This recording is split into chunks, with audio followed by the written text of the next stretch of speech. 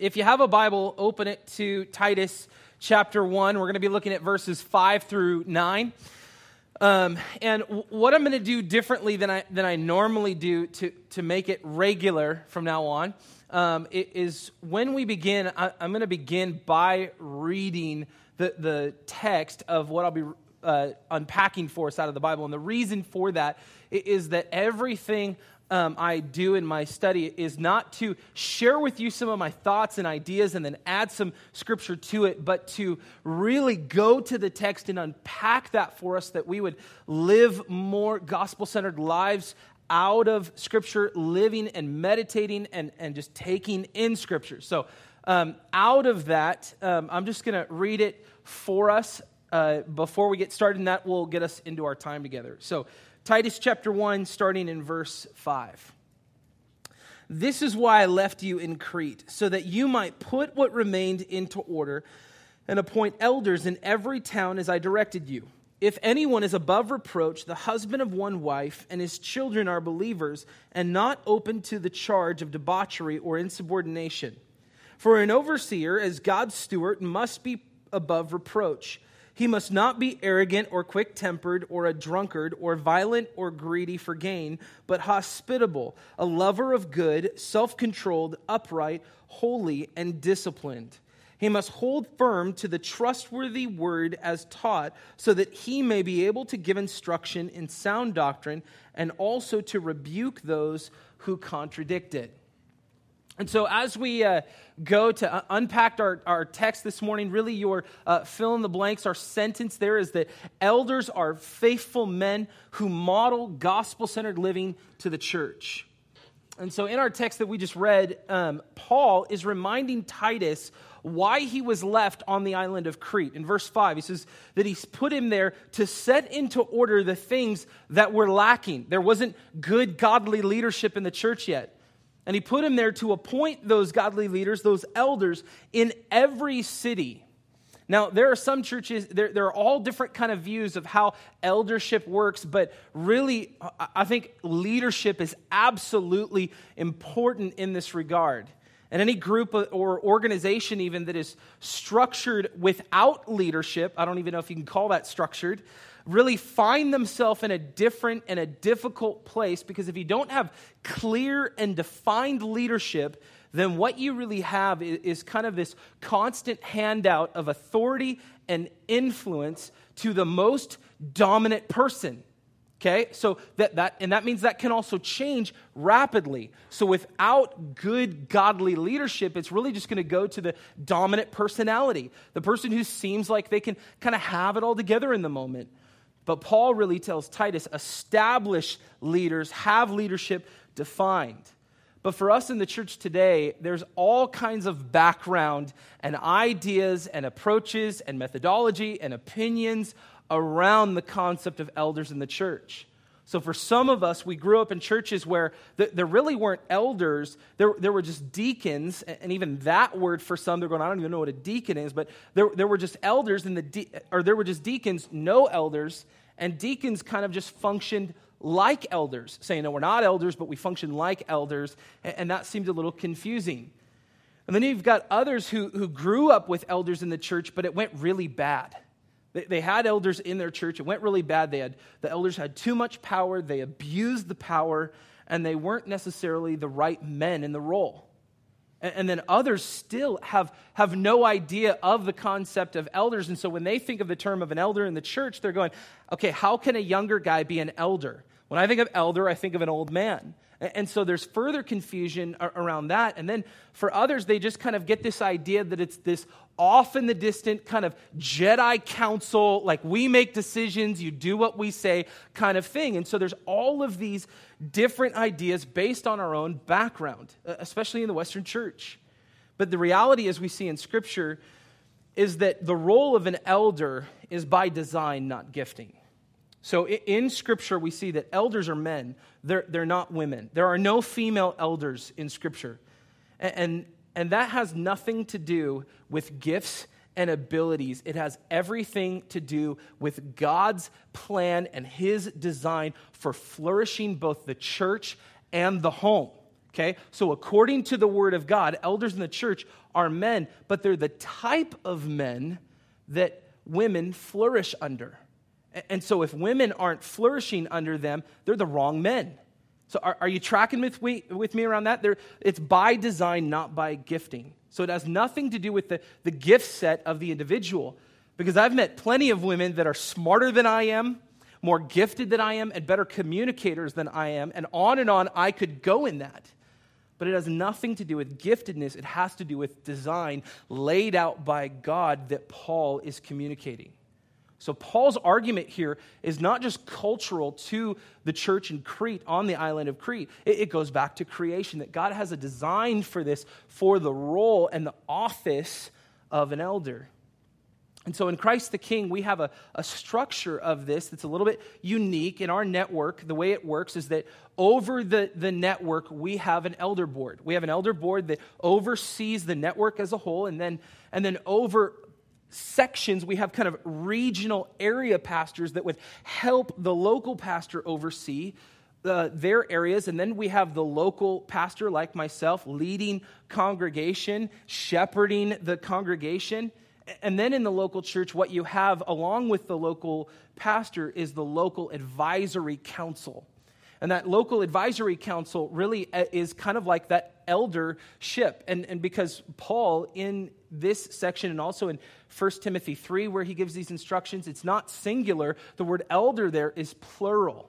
And so he's giving this instruction. And so along with having a local pastor for a congregation, in a congregation, you also have the local advisory council. And here for us, we have that made up of three men currently, that it's Frank Cook, Jeremiah Knutson, and Harry Ellingson.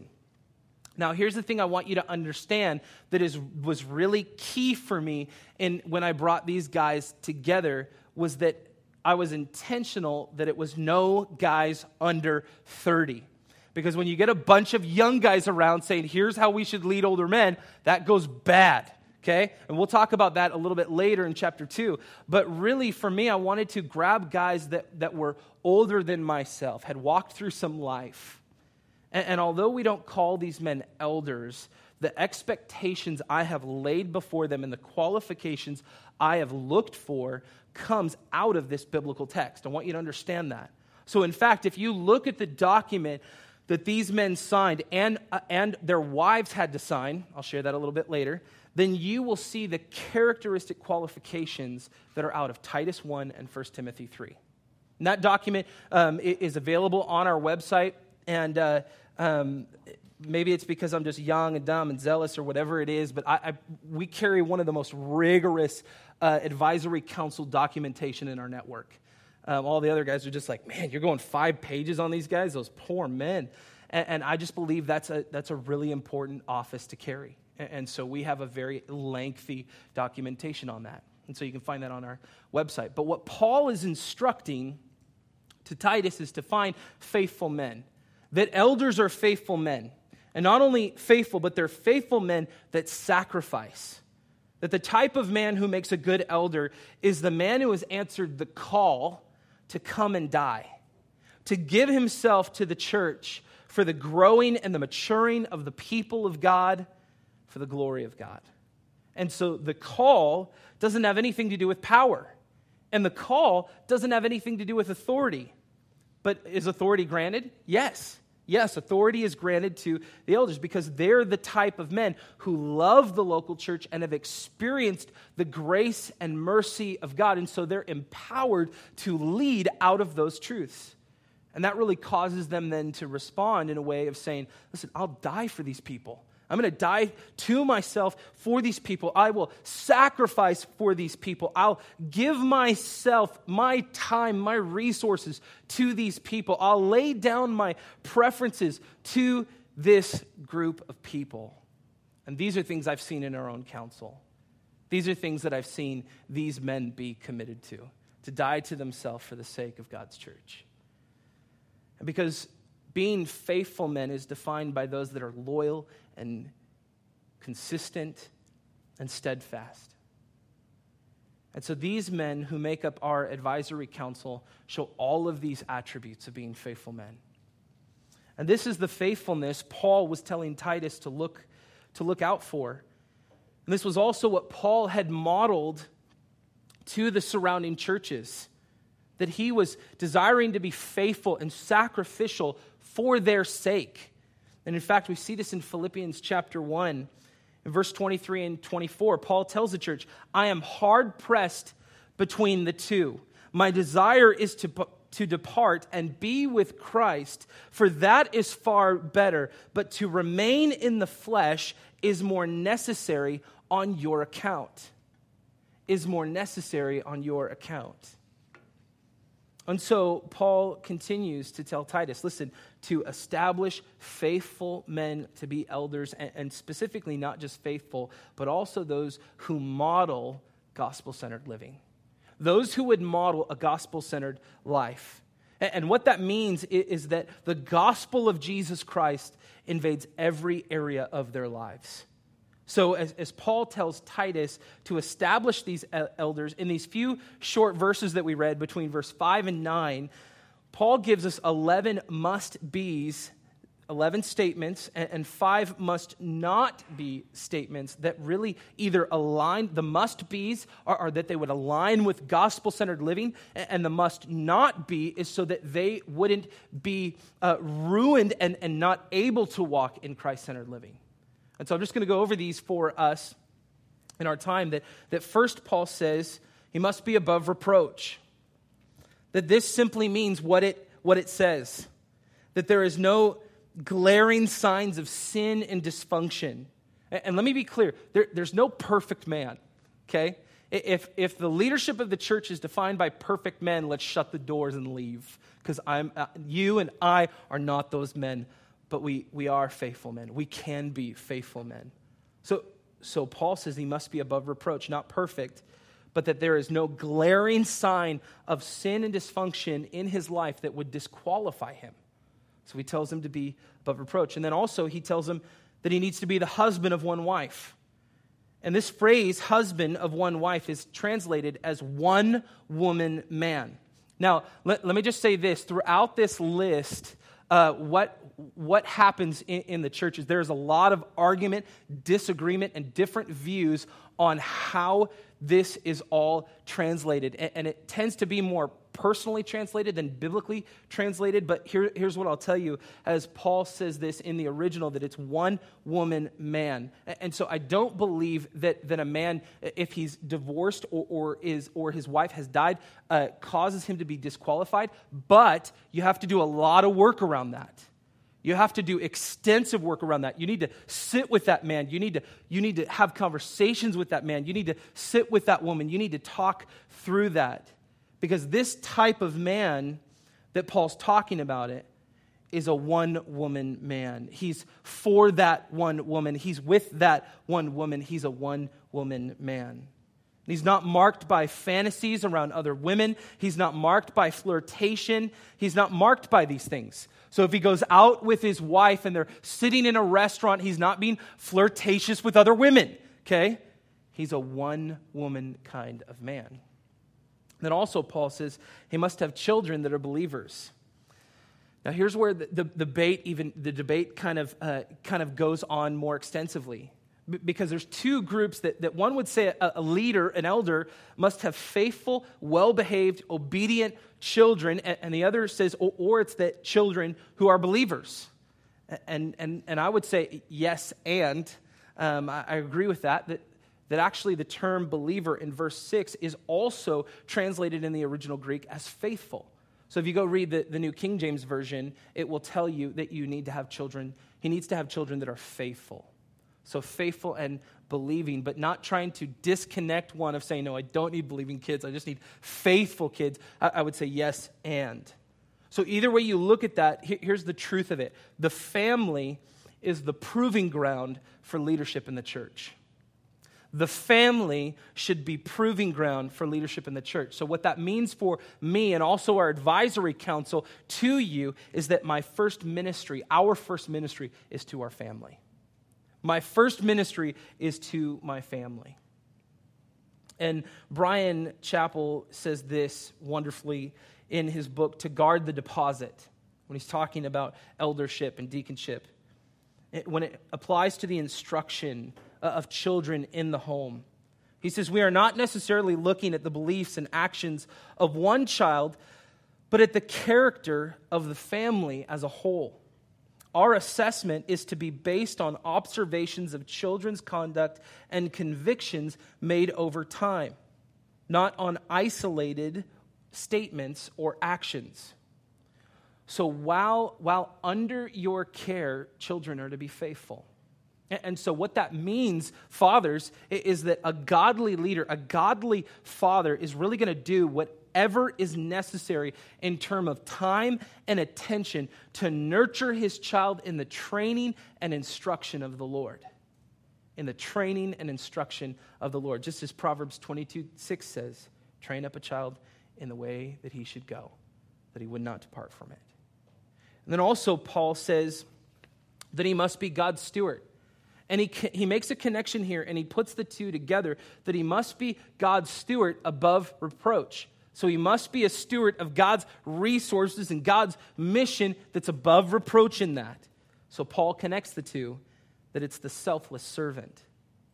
And Paul would say it this way to the church in Corinth when talking about the apostleship of him and the other apostles. In 1 Corinthians 4:1, he says, this is how one should regard us, as servants of Christ, as stewards of the mysteries of God.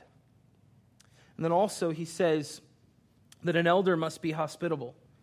And hospitable really means, hospitality there in the Bible really means that it's someone who's a lover of strangers. So it means he loves lost people and he loves to minister to people.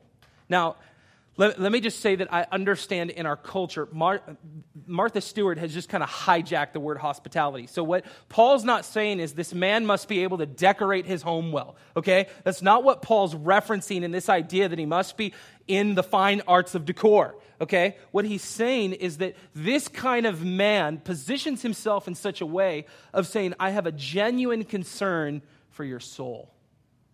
And I'm going to get around you, and I'm going to show that to you. I'm going to spend time with you. I want to minister to you, to show you hospitality. And then also, Paul says he must be a lover of good. And a lover of good is obviously the opposite of a lover of evil and hate. But a lover of good specifically is someone who rejoices in good. That when they see good happening around them, they praise God for it and they move to be active in it. And then also, seventh thing that Paul says is that an elder must be self-controlled. So what that means is that he's not a glutton, but he likes good food. He's not a drunkard, but he likes good beer. He works out, but he hasn't freaked out and made his whole life around, I've got to be in the gym every moment of my life. He's not controlled by these things. His appetites and his desires don't rule him. It's his love for the Lord that rules him and his pursuit of the Lord that rules him. So it's not his other practices or his other preferences. It's the love and the pursuit of the Lord that controls him. And then also Paul says he must be upright. And one who is upright is defined by being unchanging in standards, having correctness, genuineness, and is honest. He must be these things. And then also Paul says he must be holy. That for the elder, he is no stranger to his own sanctification. That they are not perfect, but they are a model to the church, what it means to be separated from the world and set apart for God. And then also, Paul says that he must be disciplined. He must be disciplined. And this one carries similarities to being self-controlled, but the big difference here is consistency. Think of it this way, of a disciplined runner who is constant in getting on the track, has dedicated their life to faithfully running a race, continually getting on the track day after day. But as a rookie gets on the track, they have not yet built up the discipline to do the hard work. They have not yet been disciplined in saying, I just don't want to run, but I've got to run. They're a rookie in that. And so what Paul says is he needs to be someone who's disciplined. And I believe that's why it's important to Paul, as he even states further in 1 Timothy 3, that he should not be a new believer. Because if you get a new believer trying to lead other believers, he's going to be behind in that race, in that running. And then finally, Paul says he must hold firm to the truth, which is the gospel. He must hold firm to the truth. To instruct, and this is what Paul says, to instruct in sound doctrine and rebuke those who contradict it. Now, here's the interesting thing of our culture and our understanding of Scripture, is that in the American church, the word rebuke is really kind of a dirty word. There's a lot of these that we find in Scripture that are important, beautiful, truthful words, and we just kind of view that and be like, that's dirty. Is there a different translation? But the reality is that elders are those who step into conflict. It's those who address the issue. And it's not those who like conflict, but it's those who lean into conflict. Because you can really get jacked up in church if you've got elders that love conflict. That's a dangerous, messy group of elders. Because if your elders love conflict, that's a bad thing. But also, the other piece is if they're so gentle and so timid and refuse to get into conflict, then that's a really bad thing for the church as well. Because then you have a group of men that are just kind of walking around trying to please everyone. And that's not the role of an elder. So what you need are men who actually don't like conflict, but aren't afraid to get into it if they have to. And so what that means is they don't want to go to war, but they will if they have to. They don't want to go to war, but they will if they have to. And so Paul gives Titus these 11 statements saying they must have these attributes. They must have these qualities. But here's what they must not have. Here's the statements Paul gives. He says they must not be arrogant. That the arrogant man is the one who views himself in an exaggerated way. And I would almost say of utmost importance. That it's where he believes his role and his place in the church is of the greatest importance there. And what I would say of experiencing around those that are arrogant, although you may not be able to see physically that's an arrogant person, I think sometimes you can, but when you can't, the closer you get to them, one of the things that comes out, it seems, is that they just spiritually reek. That everything that comes out of their mouth, what I mean by that is not some mystical thing like, oh man, there's this cloud around them. But almost this sense of like when you step into a kitchen with rotten meat on the table, going, the closer I get, the more that stinks, the more that's foul and not good for consumption. The more you get around an arrogant man, the more you see, no, nothing good is coming out of that. He's too puffed up in himself. And then also Paul says that he must not be quick-tempered. And I think two of the most dominant features, and this is not how Paul unpacks this, but here's my own personal conviction and experience in this. I believe that the two dominant features of a quick-tempered man are pride and zealousness for the wrong things. Pride and zealousness for the wrong things. And then also, Paul says he must not be a drunkard. And I think in some ways this kind of seems like a no-brainer, but apparently it needed to be said. Because remember, when Paul instructs Titus, he's reminding them of one of the Cretans' own prophets who said they're liars, they're drunkards, and they're evil beasts. And so Paul's saying, that's not going to work, that they can't be addicted to alcohol. And what that doesn't mean that a brother can't enjoy a good beer. But what it means is that it can't be his something that I have to have. He cannot be controlled by that. Can't be his every night routine. It can't be his nightcap. Okay, I've got to have this in order to. No, the only answer of that should be that I've got to have Christ in order to. And so he can't be controlled by it. And I think the placement of drunkenness that Paul instructs here is interesting, and I think it's important.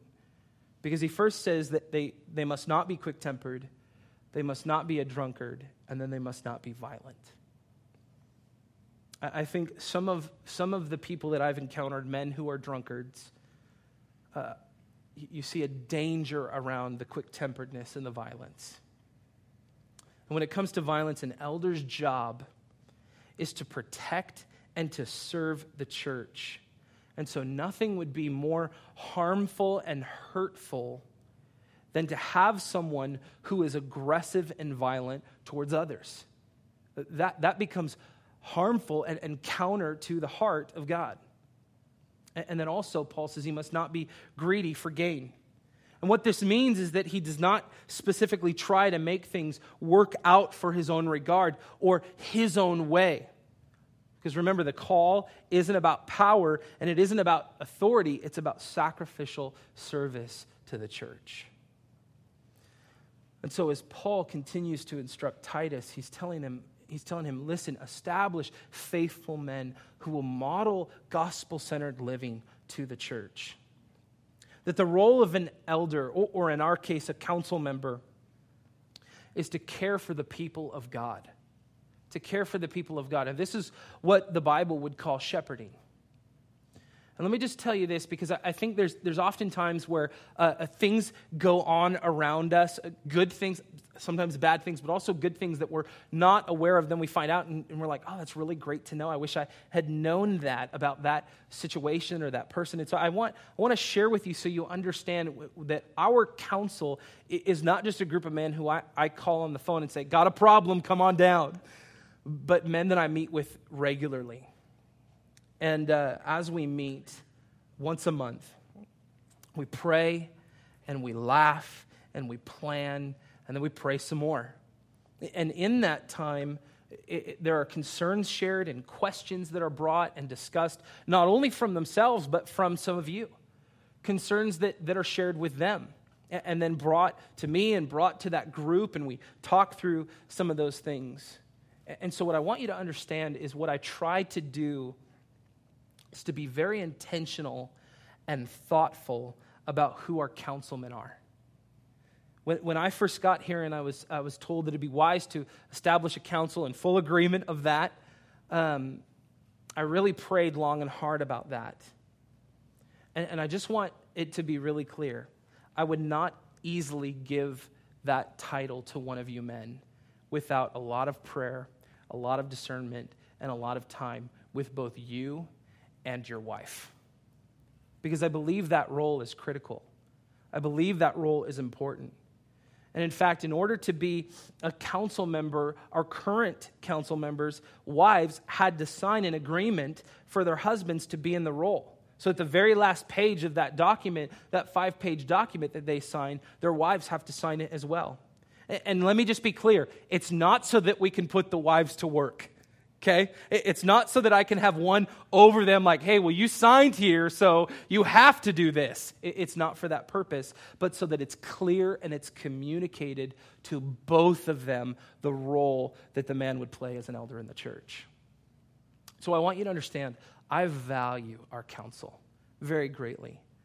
Because I think there's something incredible about surrounding yourself with guys that are older than you, guys that are smarter than you, and think very differently than you.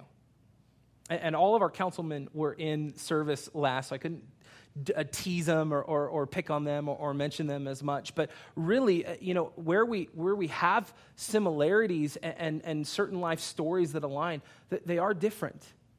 And they have different backgrounds, different stories, different families. And there's value to that. When Paul tells Titus to establish them, he doesn't say get the good old boys club together so you can make decisions on your own and tell everyone to follow after you. He says die to yourself so that you can model to the church what faithful gospel-centered living looks like. So when I say I value our counsel, I mean that. And just to tell you how much I mean that, last year when I was in conversation with the leadership of the church that owns this building that we lease from, with keys in my pocket, I walked through this building with our council, asking them to pray with me. We prayed through the space. We discussed. And I made a commitment, not because I was told to, because one of the things in Christ the King is that by being a locally governed church, we're what's called pastor-led. And so I don't have an elder board that votes, and I got to bring to them what paint should we use in this commons area. And then they vote on it, and we go from there, which is really wonderful. But I do lean on them, not for a vote, but for their discernment and their wisdom. And so I made a commitment that was really difficult to make, that I promised myself that if they did not believe this was for the health of the church, we would not move away from setup, tear down, and to this building. And I mean, like I said, with keys in my pocket, that's like sending a 10-year-old into Toys R Us with $100 in his pocket and say, by the way, don't spend any of that, okay? And so we walked through the building. I'm trying to contain my excitement, my eagerness. What do you think? Okay, I'll give you time, but what do you think? But making a promise, I'm gonna submit myself to this leadership that I really believe is godly. I'm going to submit myself. Although no one has called me to do that, and I could have signed on the dotted line with checks and balances. I could have signed and said, hey, we're here. I waited for the council. And that was difficult, but important. So I want you to understand I value this council that helps govern this church. And so let me tell you this, to the men who want to lead, and I'm not just saying like, oh, I want to be on the council, but to lead in this church, if you want to be that, let me just remind you something. That begins in your home. That begins in your home because the family is the proving ground for leadership in the church. The family is the proving ground for leadership in the church. And one of the things I have learned from my wife, not my own discernment or cleverness, is that whenever we visit a church or meet with couples, my wife doesn't look at the pastor. How clever does he communicate? How well does he lead his staff? How's his relationship with his wife? And I've learned that. And I believe that's of utmost importance. And so, men, if you want to lead in this church, go lead in your homes. Learn to do that well. Not perfectly, but faithfully. Because I believe the family is the proving ground for leadership in the church. Let's pray.